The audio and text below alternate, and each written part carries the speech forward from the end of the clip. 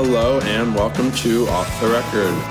We had a little issue with iTunes and the episodes getting up on there the last few weeks due to a feed problem, but we're all set now. So just in case you missed us for some reason, we're back in your life again. You're welcome. So go to offtherecord.fm to stream episodes there or to check up with us on iTunes, listen, review, ask us a question, whatever. This was a very controversial week, so we're just going to get into it right now after one bit of follow-up. Last week, Jesse and I talked about a new possible digital format from Apple and U2, and I'll put in the episode, the show last week, so you can catch up on it.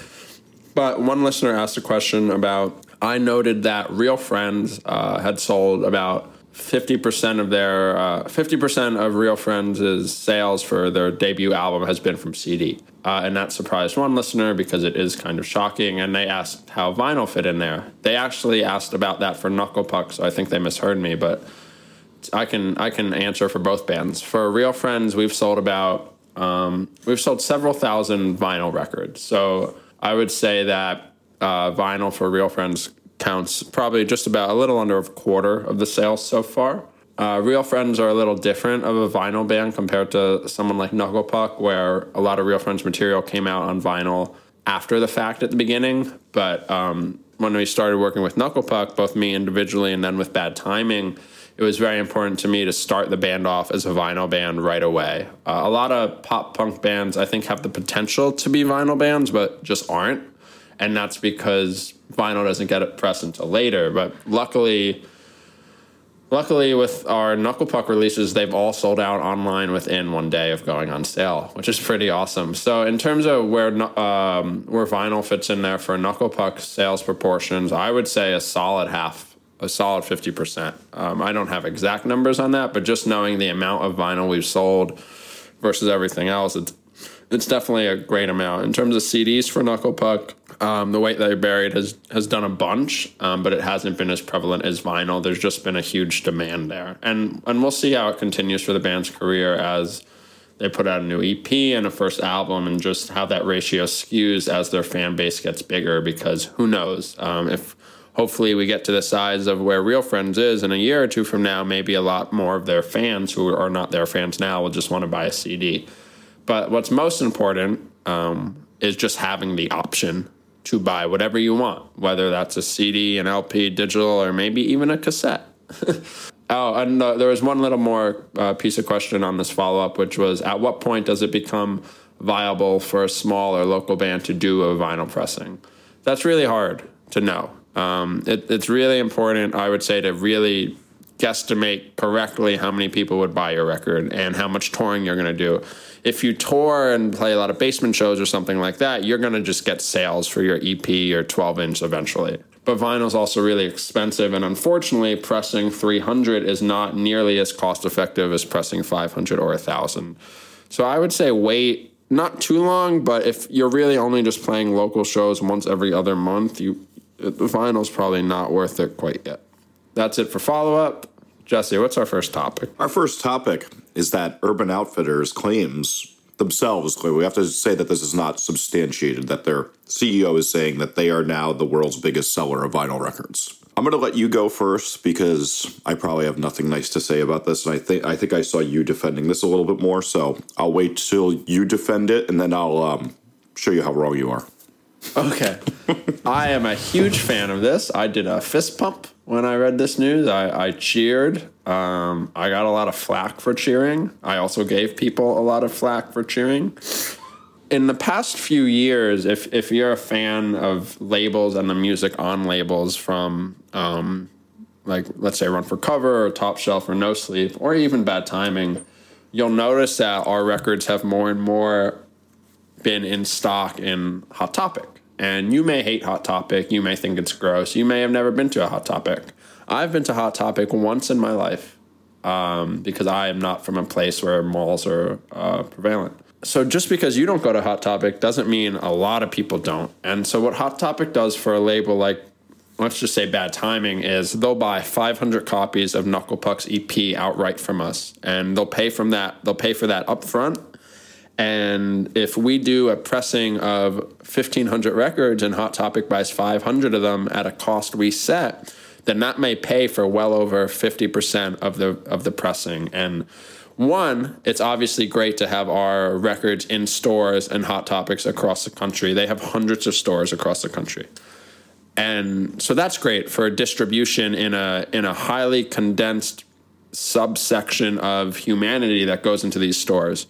And Hot Topic, if they're going to take your records, there's a good chance they may sell T-shirts by you as well, or play your music in stores. Knuckle Puck right now have one vinyl release, one T-shirt, and their music being played in Hot Topic store, in every Hot Topic store across the country right now. And we are not really a signed band. We're on Bad Timing Records, but we're not like fully signed. It's not like we're on Hopeless Records or something. That's just not what it is. And so that's an incredible thing for us. And then for a label, it's great to have financial stability in what you're doing. If you can count on Hot Topic to buy 500 or 1,000 records from you, that helps everything else so much more, and it's great. And how does that relate to Urban Outfitters? Well, Urban Outfitters is now, just like Hot Topic, expanding into vinyl, but they have even a larger footprint than Hot Topic does. And it's also a pretty cool footprint. You may go, ugh, Hot Topic, Vampire Core. You may also hate Urban Outfitters like Jesse does. That's not true. That's not true. Oh. No. Well, this is going to be such an interesting conversation. You might hate Urban Outfitters like the person next door in your classroom probably does, or like many people do. But in terms of the aesthetic, it's obviously light versus dark when you compare it to Hot Topic. And that's great. That's a whole nother model of distribution, of audience, of anything. I have a little note file of stuff I want to talk about on Off the Record, and something since May has actually been Urban Outfitters, and it just came into fruition now. And what popped into my head is I had a meeting with my friend at Hopeless Records, and he told me that Hot Topic was taking in that Urban Outfitters was taking in a bunch of Taking Back Sunday stock. And I was like, whoa, that's crazy. And then I spoke to some other people, and Urban Outfitters' number one desired vinyl piece is Deja Entendu by Brand New. And that's, of course, not in stock. But it's just insane and so cool that, to me, even beyond Urban Outfitters becoming the world's biggest seller of vinyl, just in general, so much of our music in our world is now also being stocked in Urban. I think that's so weird and great. If you walk into almost any Urban Outfitters with vinyl stock, with a vinyl catalog right now, I guarantee you that Alkaline Trio's, what's it, Jesse? Infirmary. I'm not good with album names. Okay. Well, one of Alkaline Trio's records is going to be on is going to be the front of one of their vinyl bins. It'll be there, and you're going to walk in and you go, "What the hell is an Alkaline Trio record doing at the front of an Urban Outfitters store?" And that's kind of the intro to it, and that's part of why I like it. But why are you not into it? All right, so we're going to have to get into some socialist theory here. Oh boy. Yeah. Sorry in advance. So there's two documentaries I want to recommend to everybody to watch if what I say interests you and you want to dig deeper on this. One is called Walmart, The High Cost of Low Prices, and the other one is called The Corporation. They're both easily found on Netflix for when you're sitting around bored after you do what you do. So I should start off by saying this before I get all holier than thou. I shop at Urban Outfitters. I really like their socks. Pretty much my entire sock collection is from there in Uniqlo. Are they long socks? Those Herschel bags are appealing to me. What kind of socks do you wear, Jesse? My favorite ones I got there recently have ramen on them because that's my favorite food.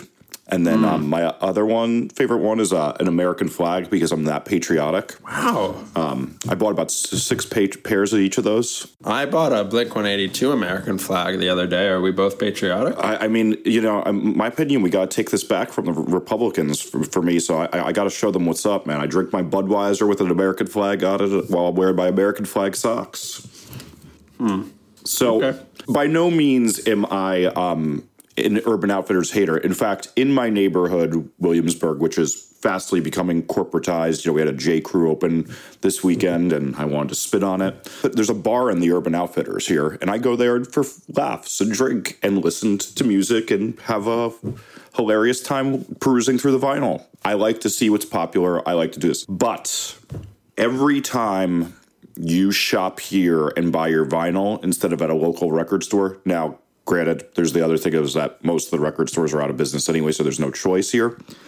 But instead of buying, like, for example, like the Run for Cover store stocks the 1975 record, and if you buy that vinyl instead of here instead of there, there's a whole lot of bad things that happens. So for one, companies like Urban Outfitters, Best Buy, Walmart pay no local taxes ever. They have all these tax avoidance schemes. So once they come into your town, what starts happening. Now, I could also speak to this. The first suburban Urban Outfitters was in Montclair, New Jersey, where I grew up. I was literally 3 blocks from my parents' house. So what starts happening is... Sounds terrible. Yes. So what starts happening, though, is instead of a mom and pop store, so I worked at the local punk store in Montclair, for example, that did go out of business. The tax dollars stop going into the community, so the school gets worse, the roads get depleted, everything gets worse because the taxes are going into this large corporation's pockets that are out of town instead of into a mom and pop store's hands that are then paying local taxes and paying into this. So this corporatization, one, gets rid of some of the unique character that we have in our communities of having this cool local mom and pop store with employees who can tell you cool things to get and that are receptive and aren't just stocking. You just talked about it, that Hopeless has meetings with them and they get them to carry us. Whereas the local record store is like ear to the ground, hearing that like Knuckle Puck's a cool band and taking that stuff in. And that's much more receptive and character filled. So when you're supporting these things, it does put a drain on the system. Now, on the other side of the coin, I would say is that this is kind of a useless fight in many areas. My town here, we're getting overrun by this bullshit, and I kind of just take it with a grain of salt and laugh while I'm buying my ramen socks or drinking a craft beer. So real quick, that's my opinion on it. Is that So my friends run that website Modern Vinyl, and we got into a little discussion about it too. And my like real thought on this is, are you ever going to buy that 1975 album in Urban Outfitters? I'm not talking about like the world. I'm talking about you. Here's an easy answer. After a few drinks, I bought Lord Pure Heroin at Urban Outfitters. And this is why I say, like, I take all this with a grain of salt, but I also want to say it to be intellectually honest, is that I had a few drinks. I'm like, you know what? I'd really like to know what this sounds like on my turntable. I love this record. And, I had $30 sitting in my pocket, and I did it because I wanted to do it for instant gratification. Now, the fucked up thing about that is that just on my walk home to my apartment, I probably passed 3 local mom and pop record stores, and I'm sure one of them carried it. Some of them are too cool for Lord. Yeah, I'm somebody who buys vinyl, has at least bought one thing of vinyl at Urban Outfitters. If you were a patriotic, straight edge piece of shit, that wouldn't have happened. Okay, so that's like... It was not good. I decided to take a sip of juice when you said that. Thank you. That was my moment of the week. Nice. So, putting you not being sober aside, I think it's a fair enough general assumption to assume that people like us, people that read my website or Absolute Punk or know what runforcoverrecords.com is, right? Like know what these websites are that sell vinyl online, the actual labels. Those people are probably, and I know this is a general assumption, I don't see those people as being the same people that go into Urban Outfitters and buy a record blindly instead of pre-ordering it. I guess I'm interested in hearing from you what you think about then. I know you said it's just going to kind of happen, and it's maybe pointless to fight against it. But this is like fighting piracy on the internet. Like, this is an inevitable thing we're going through. And there is a reverse trend. A town like Williamsburg, where I live, we're getting lots of revolt against, like, right now we are having a mass revolt against Starbucks trying to put a bar in, like, an alcohol serving Starbucks here. Whoa, really? There's petitions. It's probably not going to happen. Like, I haven't heard about that at all. We're having a huge revolt against the corporatization of this neighborhood. And while I think the coastal part of this neighborhood is doomed, further out, Williamsburg and Bushwick and Greenpoint is not having this shit. And I think it's great. But for most of the country who aren't as far left hippy-dippies, like, you could argue that Williamsburg is probably one of the most progressive communities in America, barring, like, Eugene and Portland and, some real hippie spots. We don't want this, a lot of us. But at the same time, that's not most of America. Most of America does not have the luxury of having, I think there's something like 9 record stores, right, in a clump on the Greenpoint Williamsburg border, including the Rough Trade store, which is like the size of a mall. So my question to you then is, what do you think about me and Jeff Casaza saying we're so happy that Hot Topic exists and buys our vinyl? Sure. I mean, I hated Hot Topic when I was young, too, because it destroyed the record stores.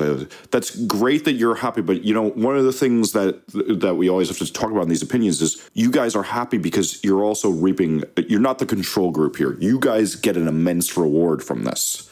We do, yeah. So who doesn't get a reward? I think that the consumer doesn't get a reward because then I should also say this. We've talked about this in previous episodes. I want all record stores to be gone because they don't help with the democratization of music that the internet does.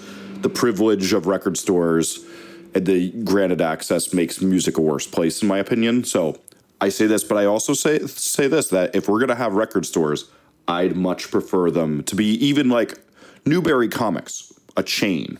Much, much, much cooler than anything's better than the way Best Buy was. And thank God they're getting out of selling music almost entirely. Yes, they are. But Hot Topic, like, yes, sure, there's a local buyer and they buy in things and they support the bands, but it's this much less character-filled, sterile shit environment that I just don't care for. And I find, when you can go to a real cool record store that really knows its genre and, does that, it's a much, much better thing. And, I was that record store clerk. I ran 2 different record stores. And yes, I have a novelty for it, but I don't think that anybody who's had the privilege of going to even like Vintage Vinyl in Central Jersey and like getting to talk to an employee who you see wearing a shirt of a band you like and then asking for recommendations because this person's so knowledgeable everything's out. Yeah, it's great, but I think also that the internet has diminished the need for that a little bit. So I also see you and Jeff's side to it, even though I think your side to it comes because it lines your pockets better. That is completely why I side with it, but it also...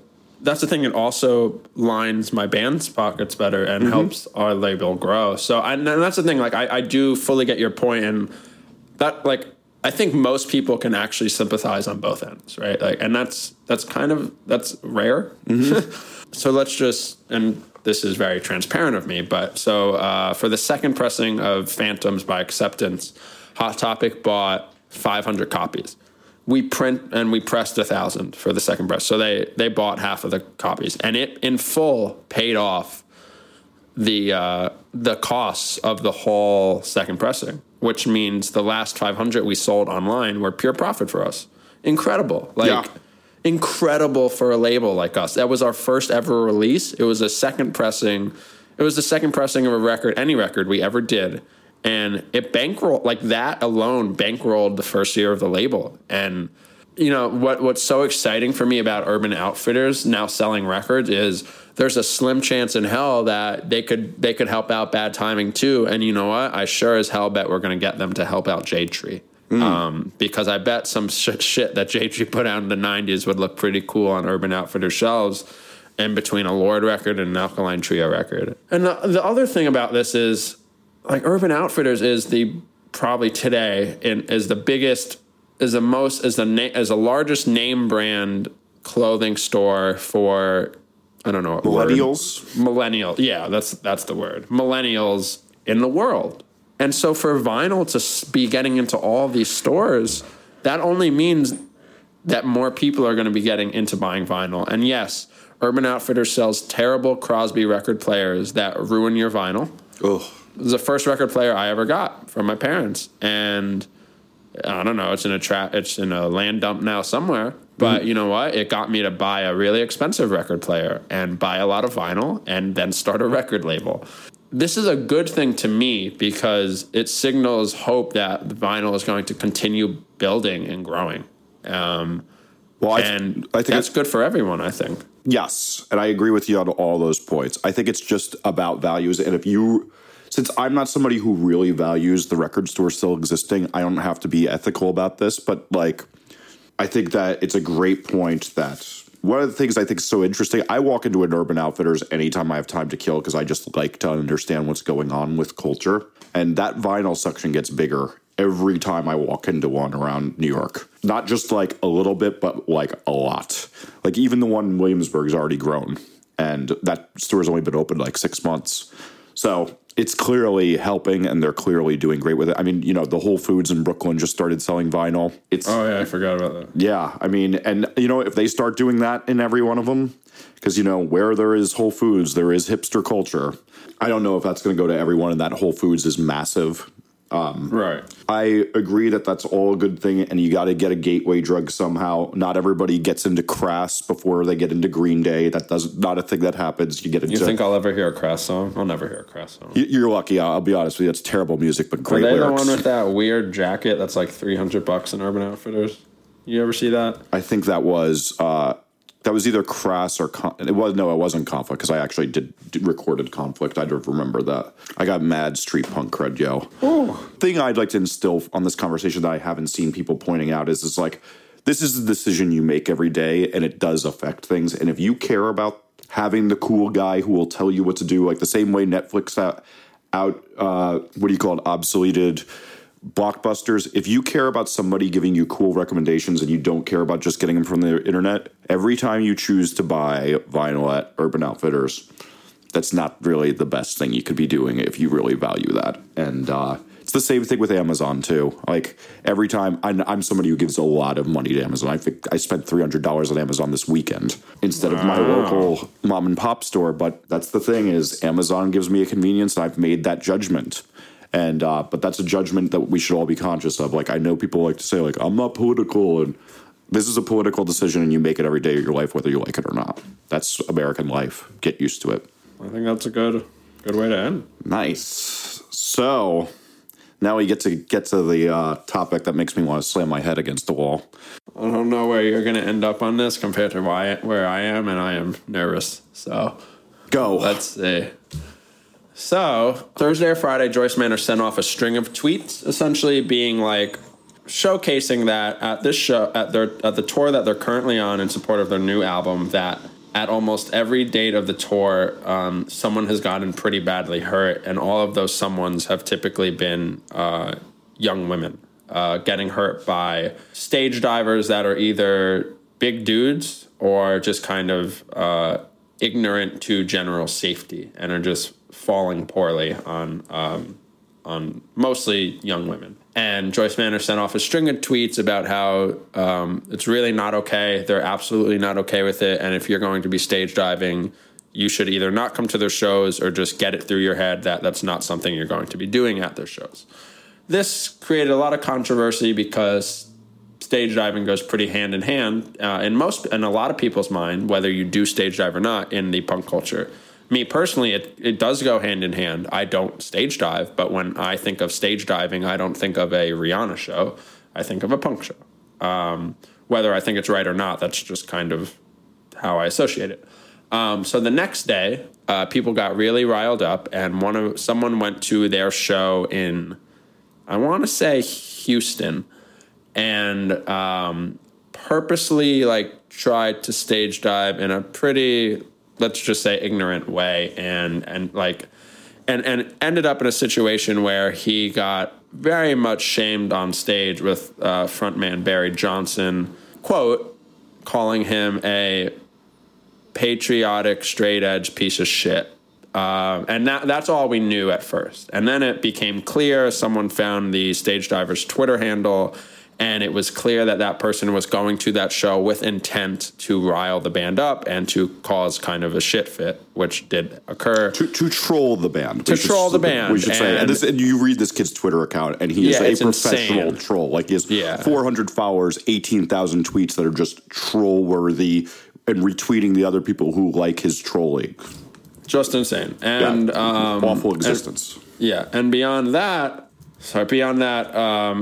why Barry said patriotic, there was like a ton of criticism, and frankly, like rightfully so, over the words Barry from Joyce Manor used to kind of freak out at the kid, and why he said patriotic, I suppose, was because the Trolls shirt had the words "Born Free" on it, which was his own band T-shirt. You know, you're not supposed to wear a Joyce Manor shirt to a Joyce Manor show, but you certainly are supposed to wear your own band's T-shirt. Wow. So that is, and then so after that, a lot of drama got stirred up. Basically, everyone was freaking out at Joyce Manor. Then Joyce Manor released a statement and about how they went a little too far at that troll, but at the same time, they really still don't want people stage diving at their shows. So I think stage diving is dumb, and one of the worst things about stage diving is it gets venues shut down. It's a stupid activity. I get moshing, I get pogoing, I get jumping around. Like, we want to have these reactions to music. Stage diving, to me, is not really one of the ones that I think is a highly emotional experience that needs to be had with music. It's also really bad for bands. Bands get their fucking teeth knocked out and all sort of bloody noses from when mic stands go in their faces, kicked in the face. When Manover was playing small shows, I had to do that dumb thing where you have to keep the stage divers off stage and push them aside. It's the worst. It is the worst. The personal story I'll stow is like, so in 1998, I did this, let's call it legendary to old people, festival called the New Jersey Hardcore Fest. The lineup was, we had like Kid Dynamite, Saves the Day, Dillinger Escape Plan, Piebald, Boy Sets Fire, Converge, Los Crudos, all play over the scene was so small then that this was only a 2,500 person show, which is hilarious because now it'd be insane. But during Piebald's set, while they were covering Living on a Prayer, somebody stage dove like an asshole. And we're talking like, this is a 3-foot high stage with no bouncers, and we're in a VFW hall. They land on this girl's head. Basically, she thought she had a concussion. I had to beg her to not sue us and get things shut down and, do it. Ironically, she became my best friend after this, and it wasn't just me kissing her ass to not sue me. This has shut down so many venues, the injuries from it, and I just think it's a stupid activity. And the other thing I'll say is the fight against this is so old. Like, Fugazi famously would not allow moshing or stage diving and would do the same thing. They would stop mid-song in their set and complain about it all the time back in the day. And this goes back to the early 90s. So people getting a little up in arms about this is a little ridiculous to me. But you know what? I applaud Joyce Manor for being one of the few bands. Every band is so afraid to offend and say anything that might be offensive to their audience and might be off-putting their concert ticket sales today. I applaud them for having the balls to do so, even if they probably should not have called him a patriotic, straight-edge piece of shit. Yeah, there's like no doubt he went too far. Yes. And like I don't excuse him at all for it. Like, he really fucked up. Like, there's just that's kind of all of it. Like, he just fucked up. But where I can sympathize is I think the band has been in a really uncomfortable mental state for the entire tour where, this is something I'll never experience ever, but I imagine playing a show and you finishing your set and you walking outside to load out and you see a girl getting carted off in an ambulance, and that happening at least 10 times on one tour, and every single time it's a young girl. Like, you're gonna, like, that's just gonna take a mental toll on you. There's no way around it. And I think seeing all the backlash that they got when they asked people not to stage dive just set them over the limit, right? And like, what clearly happened is he just burst, and he burst in the wrong way, and it's not acceptable. But I would hope that most people, and it's unfortunately clear that most people actually cannot sympathize in this situation with the fact that you're out there like trying to put your art out, trying to tour, trying to do whatever your reason for touring is, and you're seeing people every night get hurt. And at the end of the day, that like he's probably thinking my music is the root cause of this. And that is something that I can't imagine how rough that is, right? Like, yeah. And listen, I sympathize. I think we live in a culture where people all have bad moments, but they now have them on YouTube, and our worst moments we get judged by. I'm sure a lot of his frustration, just as like when we have a fight with our significant other, we sometimes say things we wish we didn't say. I'm sure he probably thinks he would have spoken a little bit better if he could. But I think what's more interesting, though, is just like, do bands have the right to control their environment? Like, I think this is like a very big thing that we're about to see a big change in. Because like, I even think about like how the Yeah Yeah Yeahs ask people to not use their phones. And same thing with like one of my favorite artists, Sophie, asks the same thing. It's like, don't take pictures. We don't want your camera up.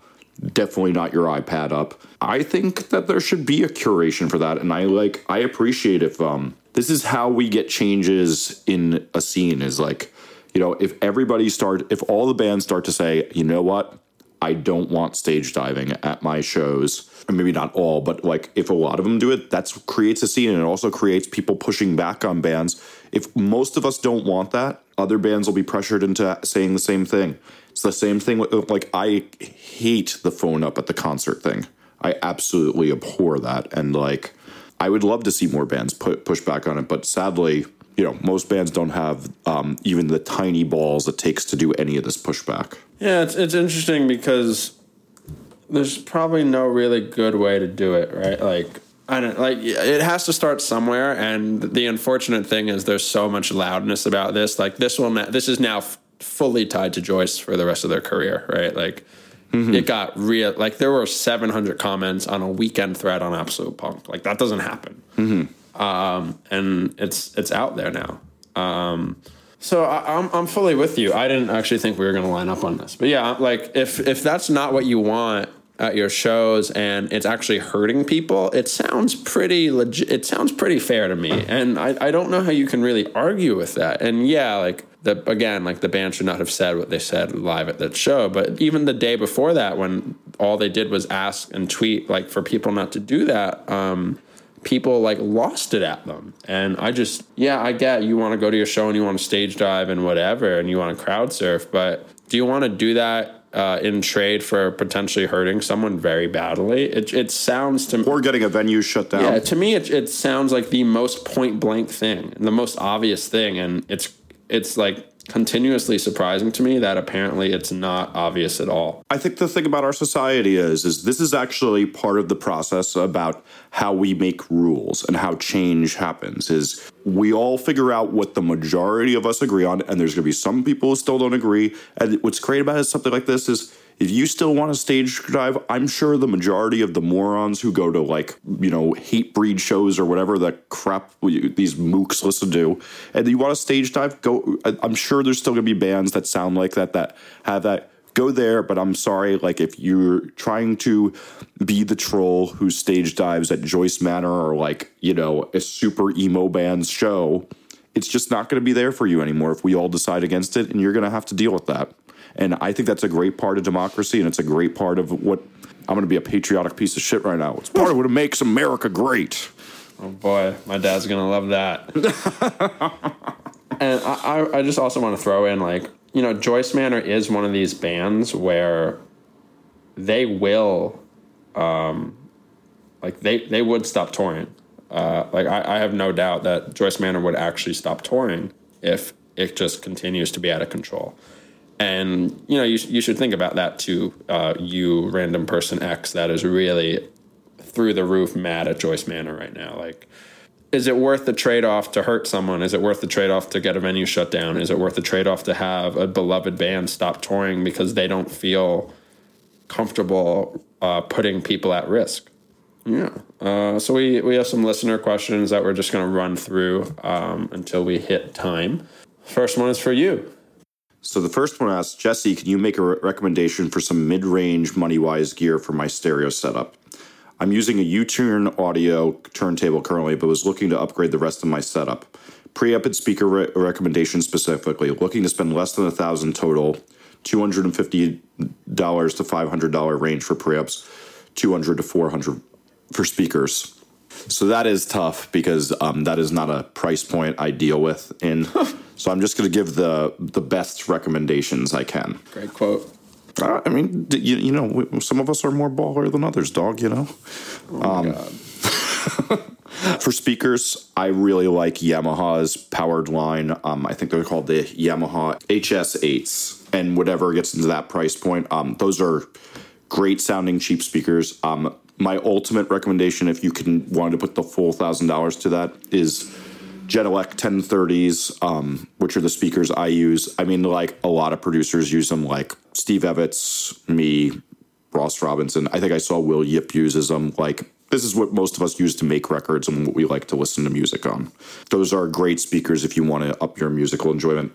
For preamps, this is another hard one. The Music Hall preamp, though, is an exquisite preamp, and I think that falls in your price range if you get it on the right outlet. I think like eBay, I usually see them for about $250. The other thing I recommend is getting like a decent monitor switcher. PreSonus monitor station has pretty damn transparent electronics that can really make this go over. And then I'll also say, even though it wasn't asked, the Music Hall turntable line are the best affordable turntables that are, you know, until you get into the like multi-$1,000 range, they are the best ones. They're just super, super amazing and true to the record process. That's what I use to analyze vinyl when I get test presses. I'm actually within the next few months, I will have a similar conversation with you. Great. Can't wait. You can just pick my second record player collection out for me. Nice. Gotta have. I don't have one in Philly, which we went through this on an earlier show. But now that we're moving into a bad timing office, and I have a office set up, I want another player. Yeah, you should get that so that you seem like a major player when they come over to the office. Next question. Anonymous user X asked, I went to university to study music for 4 years, but now I feel like I would rather be in band management or working in marketing in some form. Is there any steps I should be taking to diversify my career? My degree made me fall out of love with the guitar. That's a bummer. I don't think that's a bummer. That's a good thing. Why? Because some people, if you're the type of person who guitar isn't that passionate, like you got to remember, the guitar is most people's biggest passion. If you like business more than guitar, hallelujah. That's a very rare thing. So take that passion and run. Fair enough. I'm in the same boat. I wish I played guitar more than I do, but I don't have time to, which is a bummer. But we've talked about this before on some of our first episodes, and it's the shittiest answer in the world. And the answer is you just got to do it. Well, you got to do it or shift your degree to general marketing and general business, because that's the best degree you can get. Yeah, you did. Random person X, you did not leave where you were from. So for all I know, you were from Boise, Idaho, which would be a bummer. But if you're not from there, and there are bands that you love, or there are bands that you don't love, but could maybe use help in marketing in your local area, maybe try to contact them, maybe see what you can do. Maybe talk to venues in your area if you have venues in your area, to see what they need for better promotion, both like in the physical world, if that means hanging posters up places, or just better online promotion. See what you can do. Tell them that they suck and they should be doing a better job, and then you actually do a better job. That is my recommendation for that. You just got to, it's tough, but I think what you need to do is what anyone needs to do is you need to look at something, and if it's bad, say how it could be good. And if it's good, say how it could be better, and try to figure out how to do that. That's great advice. The other thing I'll say is, though, you did keep mentioning like bands being local. As we talked about on the last episode, it's not always about the band being local too, because as we said, we managed bands that did not live in the same city as us at all. And find someone good to work with. Search through tags on Bandcamp and just start getting out there and doing smart things. And a follow-up, which is not which is a different question, but relates very closely to this, is someone says that they want to get involved in their local scenes, but most of the bands really, really suck. And they want to help promote music, but they don't know if it's hypocritical to promote music that they don't enjoy or think it's bad. So should that person stick to promoting the few bands they actually enjoy, or just promote the whole scene in general, as it ultimately benefit the good bands? And your name is Letitia. I would say just not only do I think promoting the full scene does better for all the bands, but it also does better for you. You never know where that person in a terrible band ends up in 3 years when they become a really successful band for whatever reason, or that person now then becomes a booking agent or a manager or whatever. There's helping people out, as long as they're not in a band like Blood on the Dance Floor. Like, just because you don't love the music, people in bands where you don't like the music can actually, turns out, often be pretty good people. I'm friends with tons of people in bands that I never ever listen to, but they're good dudes or good girls or whatever, and it doesn't hurt to have a good relationship with them. So ultimately, in a situation like that, I'd say do your job the best you can do your job, and make good relationships. I would agree. I think that the one thing is that if you're just promoting things you're not passionate about, you're not going to do it much, and it's not going to do much good anyway. I would concentrate on how you could promote those bands that you love as much as possible. But yeah, if you want to do, like with Man Overboard, we used to do those Defend Pop Punk mixtape compilations, and not everybody would be passionate about all the bands on there involved. And, but we took it for the greater good. And, you'd sit there and say, okay, well, this one person in the band is really passionate about this, but all in all, most of us were pretty passionate about 75% of the bands, and we wanted to just do right about it. And I think that's the thing is yes, you take the good with the bad, but why not just concentrate on the bands you really love, pushing them with most of your time, and then every once in a while doing something nice for everybody else. Cool. Next one is a lot of questions, a lot of good questions. If you have a question, go to offtherecord.fm and either email us or just leave us something in Tumblr. This is a question that we've touched on here and there, but talk about how labels work and what good ones do to stay relevant. Rise Records is the biggest one that comes to mind when it comes to labels that are smart and know how to run a good business.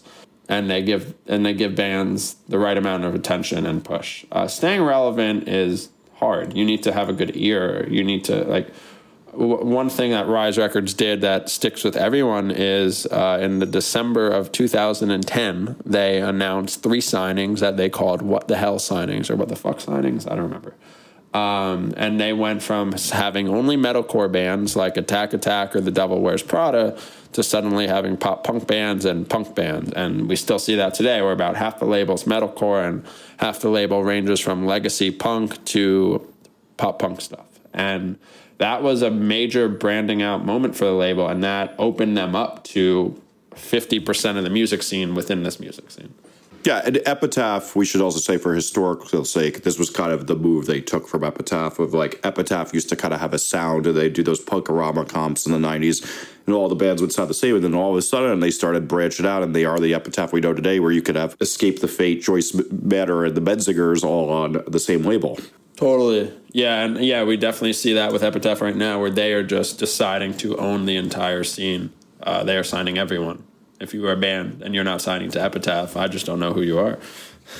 And it's also the thing, too, is that there's also Anti, which is the same office and just basically a different label on there. They're even more, having Nico Case, Tom Waits, and all these other bands. It's very, very out there.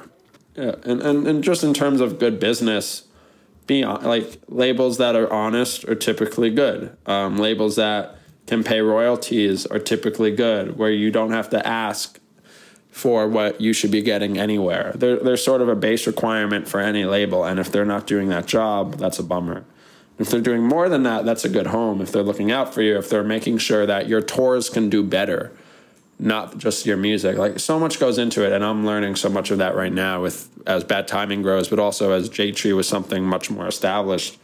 What that label needs to do on day one for a band versus what Bad Timing can hopefully do for a band 3 years from now or 3 months from now. It's different for every label because every label is certainly different. But labels that labels that view you as a team, or labels where you can view them as a team, are just like, those are the best. Yeah, I think that there's an interesting thing, too, to see with most of the good labels is it's good curation and innovative business decisions. Is that, like, you know, you see any of these labels that are on the rise, whether it's Run for Cover, Rise, wow, that was a bad pun. You know, they're doing interesting things with marketing, YouTube, whatever, and they're staying current. The other thing I would say, too, is like, I was having this discussion the other week with somebody that 15 years ago in the music business, a lot of the people who were like what we would call party boys or party girls, who were kind of like these vacuous bimbos who had some decent taste in music but would be out all the time at all the social events, were always the people who were kind of winning the music business. But now it's kind of funny as you're seeing a lot more like nerds who are getting away with it, because it's becoming a lot more about smart choices and doing hard work and like working every day and not being like, oh, I'm not going to the office, I did too many lines last night. It's, you know, the nerds like Zach. Like me. I was doing too many lines. I'm saying though, you're not the party boy. You're social and you're doing great in it. And it's like, I think it's a funny thing of that. It used to be that thing of like, you are not the profile. It used to have to be that you were out at the cool dance party doing lines with all the people who are also in the music business, and that's who got ahead. And I'm seeing a big trend that person does not get ahead in the music business anymore. Definitely. And that's great. That's very nice. Yes, I agree. I don't love the party boy. Is that democracy? I think actually that's the geek shell and her hair at the earth thing. Yeah, that's just true. Yeah. Okay. Well, you know what? We actually got a question on Twitter that's very similar to this. I think we should address. Just circle. His name is Pete Zengerli. I should know this. I'm from Jersey, but I can't pronounce this last name. He's from a band called Picture Perfect, it looks like. And he asked, hey, dudes, love the podcast. If you could do an episode on how medium-sized bands can move up, that'd be sweet. Well, I don't know that would take up an episode, but I think the biggest thing I see when bands kind of stall out around the, like, let's call it, can do 50 people in a couple different cities to 150 people in a couple different cities mark and haven't really gotten that booking agent yet or the label backing they have, is that they've been putting their eggs in one basket. They're really good at promoting online, but they haven't started putting up stickers or gotten their T-shirt game down. And one of the concepts I talk about in my book is you have to do everything all the time, that you really have to have all of the things set up. And like one of the things, like with my book being 750 pages, it's like you have to be doing all those things to get somewhere. Like, you know, you have to be on top of your YouTube game and making videos, just as you have to be on top of your merch game and having great T-shirt designs. And my biggest thing is if like you feel a little stalled, it's figure out how you put more time into doing more diverse things.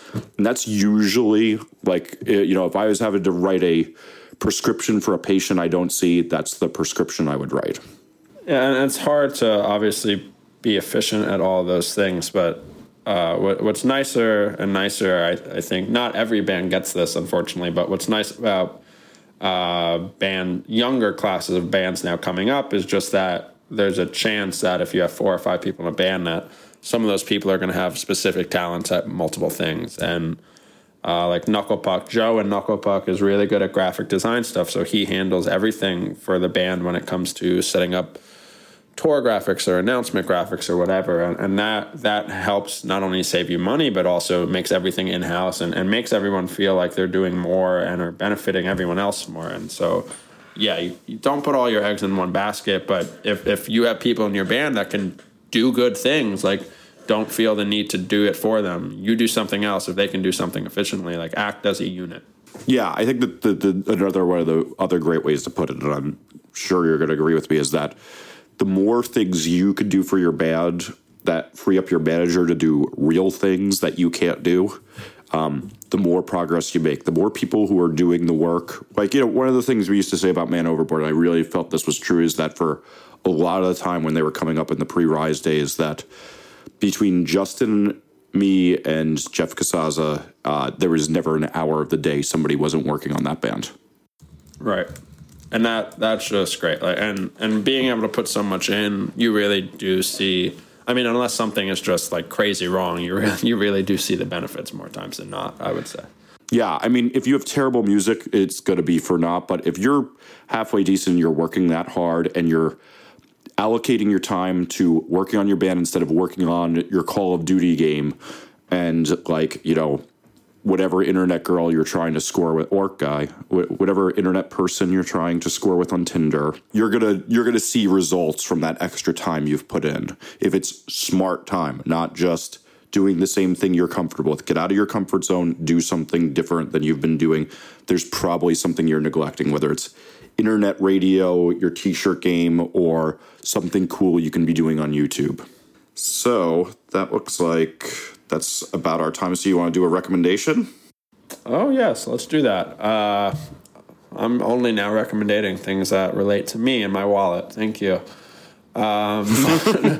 Modern Baseball and Knuckle Puck announced a tour today, which means, and today is Monday, the 29th of September. It's a fall tour from November 11th to, I think, December 15th. It goes to many places except Canada and the Northwest. I'm really excited about it.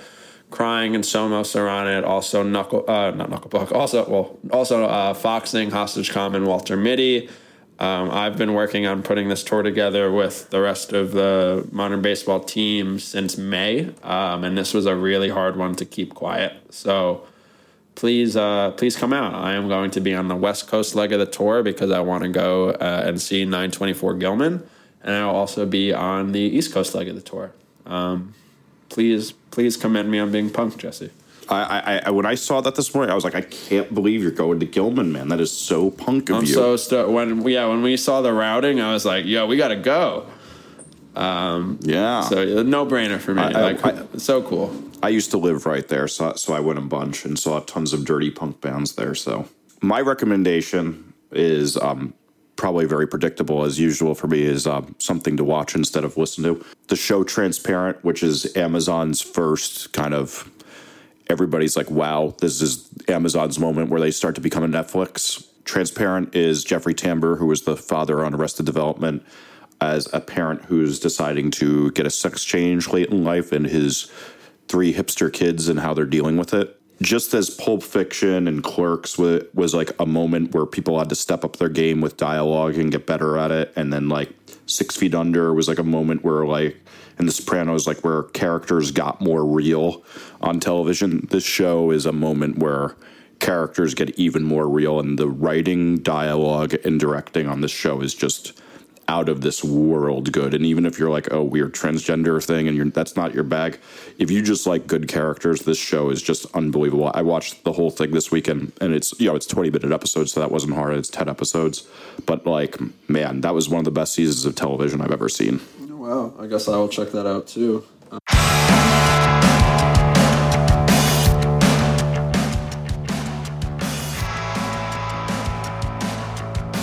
Thank you to everyone for listening to Off the Record this week. Head to offtherecord.fm to check out show notes, to leave us any feedback. Jesse can be found at Twitter at Jesse Cannon. I'm at ZZarillo, and our podcast is at Off the Record FM. We'll be back next week.